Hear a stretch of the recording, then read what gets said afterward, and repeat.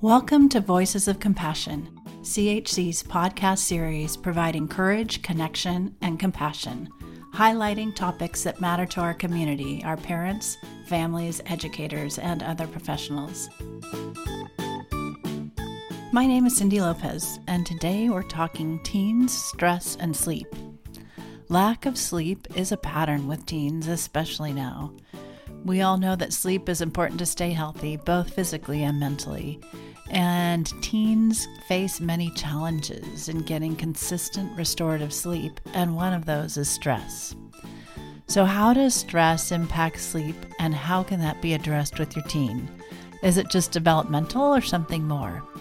Listen into this podcast episode today as we talk with two CHC experts, Dr. Joan Barron, Clinical Director at CHC, and Deepika Bose, Doctoral Psychology Intern, about teens' stress and sleep and strategies you can use to support your teen on this essential topic. Welcome, Joan and Deepika. Just wondering, before we get started, is there anything you might want to share with our listeners? In preparation for talking about sleep, I've really been thinking a lot about how parents talk about sleep since the very beginning of when their kids are born. People talk about, how's your baby sleeping? And so even from when your child is a newborn, you realize how important sleep is. I've been thinking a lot about sleep as a graduate student in my training over the last couple of years, just seeing how much of an issue it's come up with several of my clients of all ages. So I'm just really excited to talk about this topic with everyone today. And hopefully we won't put anybody to sleep. As we get started in our conversation, lack of sleep is a widespread pattern among teens right now, among everyone, let's just say, but our focus today is really teens. So why is that? And what does the data say about that? Sleep problems in teens and all ages too has been a really long-standing issue that really seems to be getting worse in some ways over the last couple of years since the onset of the pandemic. So the American Academy of Sleep Medicine actually recommends that teens between the ages of 13 to 18 years old sleep between 8 to 10 hours a night. But there are reports that up to 70 to 75% of teens actually sleep less than 8 hours per night. And so this is a major issue because we know that sleep has a profound impact on physical, social, and emotional well-being, as well as on academic performance. And so when we look at the data, it tells us that there really are multiple reasons why sleep problems happen in teens. Some of it has to do with typical developmental and biological changes that teens have. So we know that the onset of puberty triggers a delayed sleep phase. So teens naturally fall asleep and want to wake up at later times. And we also know that there are a lot of social changes that happen in the teen years. So teens get to go to sleep later as a result of decreased parental monitoring. And so with that decreased parental monitoring, they might use that extra time for screen time at night, whether it's, watching movies, chatting with friends, being on social media. And also another issue is that they experience a lot of increased academic demands and extracurricular activities. So several of the clients that I've worked with have said that they want to sleep more and they wish that they had more sleep, but by the time that they come home from extracurricular activities and finish all their homework, it's already 1 or 2 a.m. And then, of course, there's the issue of stress and anxiety, which I know is one of the primary topics of this podcast. And we know that stress and anxiety is really closely related to and can cause sometimes difficulty falling and staying asleep. And so when we take all of these factors into account and add the demands that teens have to wake up early because of, for example, early school start times, that really causes a lot of sleep problems for them. And so teens don't end up getting enough sleep, or they have poor sleep quality. I think as you've been talking to Deepika, some of the things I've been thinking about are what our kids are saying is that sometimes staying up late is the only time the house is quiet. And during the pandemic, a lot of kids have said they stay up late, it's quiet, and they actually have privacy. So, there are other dynamics at play. And obviously, even before the pandemic started, this was an issue, right? This is where you had school districts saying, let's start school later, because we know that developmentally kids tend to stay up later anyway. So I really like how you said some of this is typical and some of it has been exacerbated by the pandemic. Yeah, absolutely. And with the pandemic, it was a lot of other things that were subtle and not so subtle about how it impacted sleep. You know, teens were getting less exercise. They had less exposure to sun because they were indoors all day long. And we know that sun is important for regulating sleep cycles. There was also increased opportunities for daytime napping. So I had some clients say that they would take naps during their free periods, which I thought was interesting too. I think the other concern parents are expressing is that they, as well as their teen, knows how important sleep is. But at the same time, they are knowing that they're not getting enough. And possibly, like you said, because they're just not getting as much activity. So they're not physically as tired either. So you both see teens and families in your practices, and I'm wondering what you're hearing from teens themselves. What are they saying right now about their sleep? So I think the common theme that I hear among the teens that I've been working with is simply that they wish that they were getting more sleep. I sense this sort of motivation to sleep more, but kind of almost, as Joan was alluding to a little bit earlier, this kind of hopelessness in terms of, you know, that's the only time that I get privacy and quiet. And it's hard to meet all of the demands of being a teenager and school on top of everything. But the good news is that there are strategies, and once we can talk to them about the strategies that can help encourage and promote healthy sleep, we do see a lot of benefits to that. Yeah, it's interesting that the teens themselves are saying they're not getting enough sleep, that they're aware of that. So it does indicate that it is a problem, right? And I'm wondering also what we're hearing from parents. What do parents tell you they're observing in their teens right now regarding sleep? I would say parents are saying, first of all, they're really not quite sure how much of sleep their kids are getting. So I'll ask a parent and they'll say, to be honest, I really don't know because usually I'm going to sleep before my teen. How they really know is that they may be getting ready for work and their teen is still asleep, and the teen will just appear either withdrawn or sleepy or irritable. And obviously you have siblings who are sometimes complaining as well. Just a note before we continue on with today's episode, we hope you're following us on social media so you don't need to wait a whole week between episodes to get engaging, inspiring, and educational content from CHC. Our social handles are linked on our podcast webpage at podcasts.chconline.org. Going back to that idea of how stress impacts our sleep, could you talk a little bit about how stress and sleep are related? So stress is very closely related to sleep problems in teens. Because when we experience stress, we often experience worry thoughts, right? So things like, what if I failed the test in school? Or what if other kids make fun of me during my class presentation? Will I get sick? Will my loved ones be okay? Things like that. And when we have these types of worries and thoughts, that can really activate a stress response in our body that's on a biological level. And then that leads to increased arousal. So things like a faster heartbeat, faster breathing, you know, our body's going into fight or flight. And so, of course, being in fight or flight is really incompatible for sleep because sleep is a time when we want to relax our bodies and have our body systems calm down. I've actually had some kids who say they're having a hard time falling asleep and they're worried about having a hard time falling asleep, that it kind of becomes this cycle for them. Yeah, absolutely. Yeah, I know. I do that myself.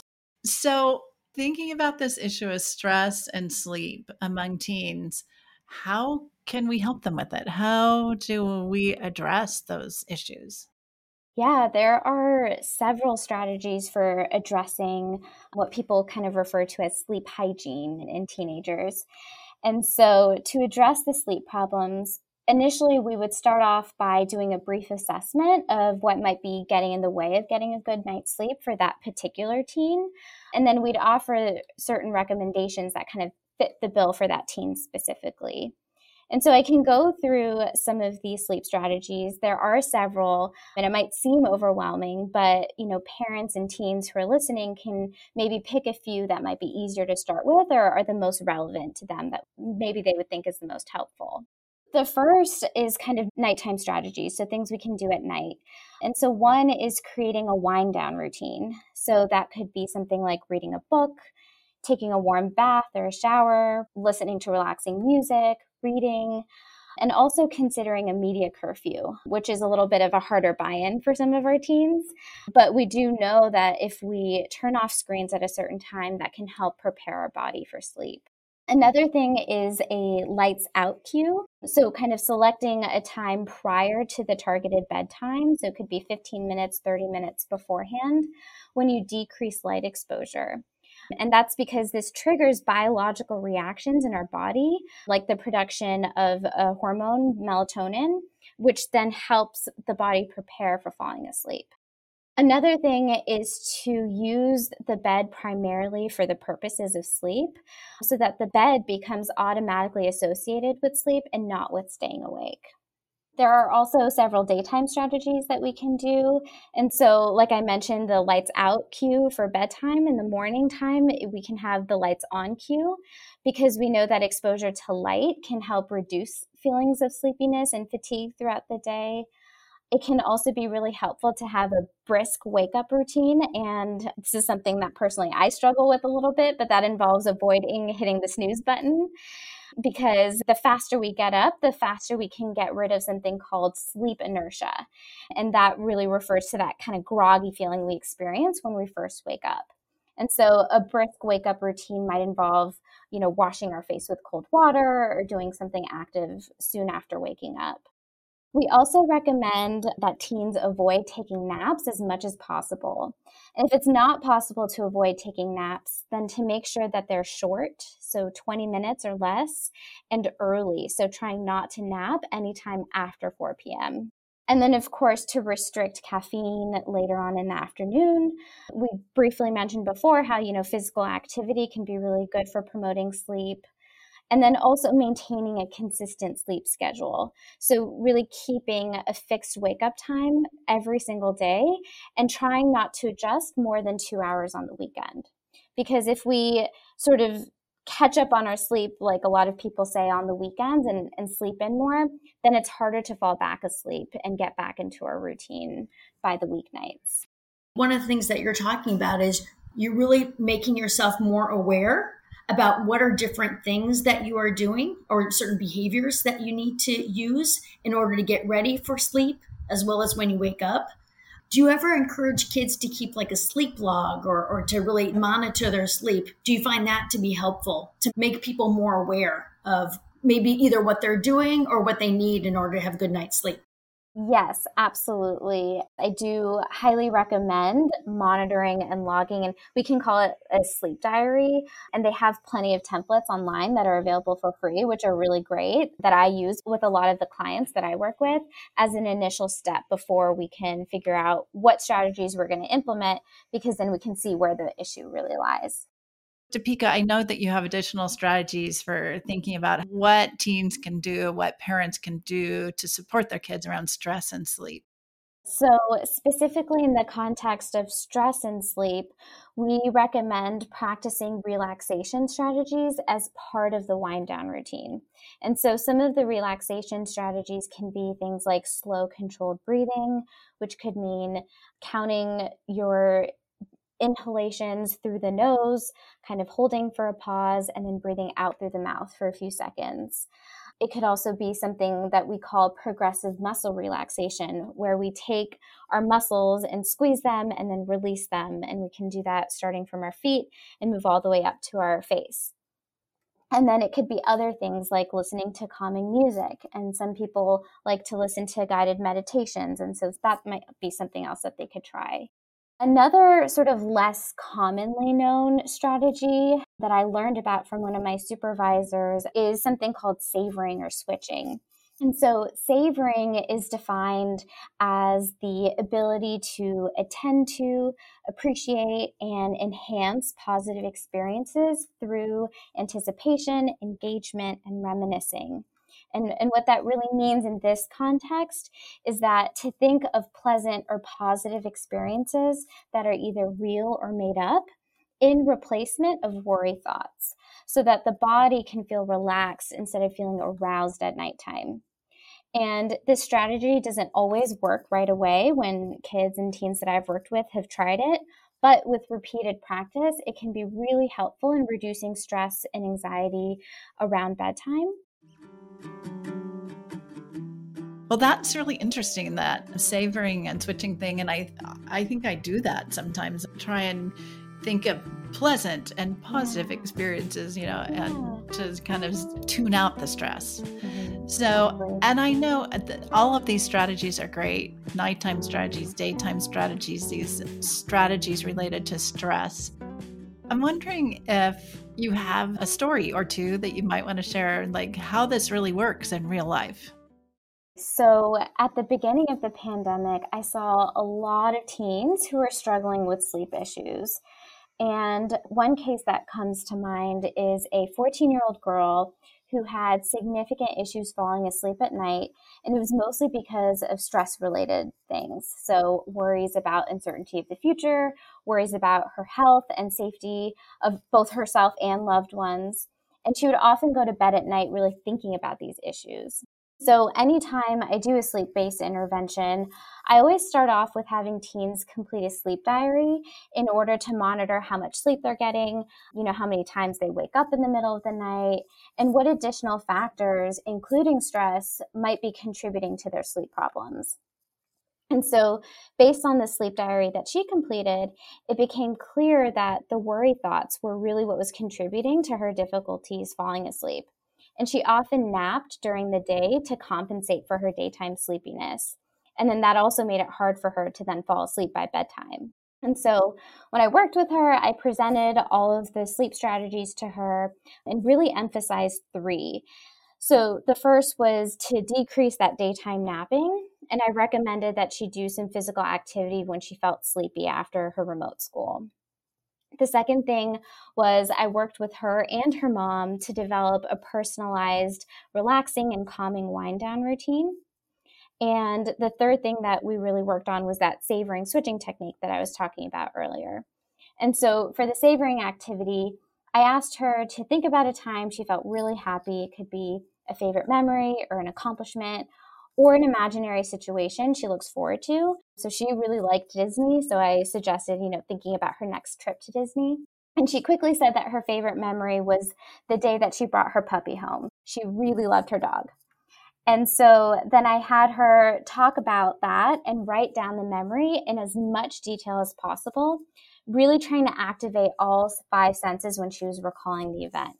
So asking her what the scene looked like, what color she remembered, what did it physically feel like to hold her dog or her puppy for the first time? Could she recall any smells, sounds, things like that? And then when she wrote that all down, I asked her to recall that memory at night, right before bedtime, after she did the nighttime relaxation activities. And so she followed all of those recommendations, including resisting the urge to nap after school, which increased her sleepiness at night. And then she practiced the wind down routine, initially with her mom, then by herself, and practiced the savoring activity before sleep. And so within, 1 or 2 weeks of consistent daily practice, she did end up noticing major improvements in her sleep over time.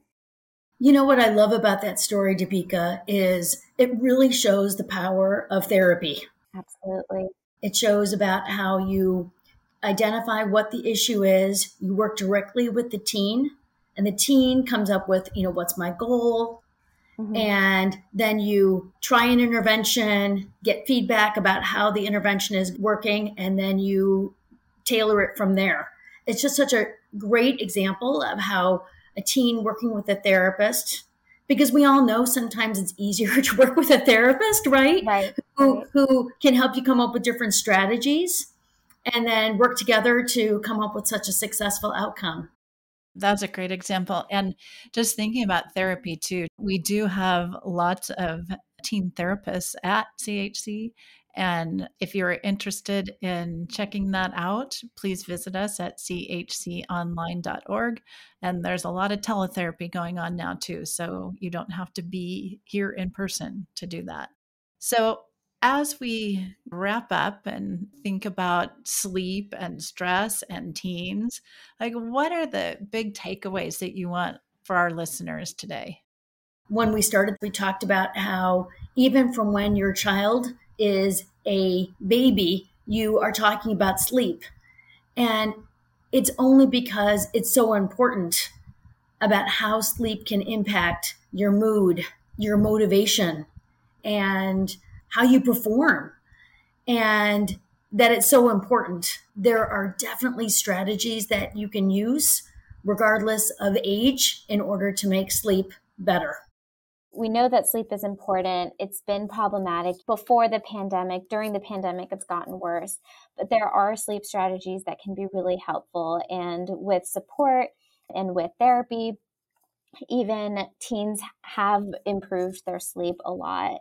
And so there's every hope that by practicing some of these strategies that your teen's sleep can improve drastically. I hear you talking about what a success story you had with therapy. And it brings to mind that there are times when I've worked with teens where we have tried interventions and we are not finding the success that we had expected. And so the teen has returned to their pediatrician, and we've actually had sleep studies done to find out if there's a biological piece to the teen's difficulties with sleep. And so that's always important to kind of keep in the back of our minds as well.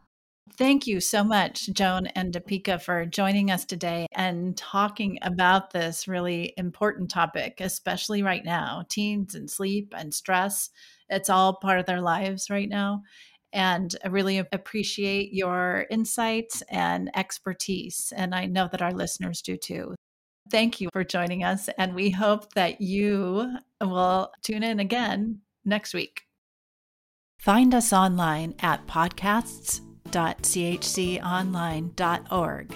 Also, please follow us on our socials. Find us on Facebook at chc.palo alto and Twitter and Instagram at chc_Palo Alto. You can also visit our YouTube channel at CHC Online Palo Alto, and we are on LinkedIn. Subscribe to Voices of Compassion on Apple Podcasts, Spotify, and other podcast apps, and sign up for our Virtual Village email list so you never miss an update or an episode.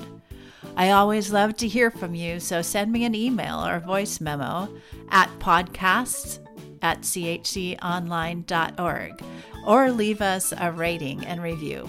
We look forward to you tuning in each week.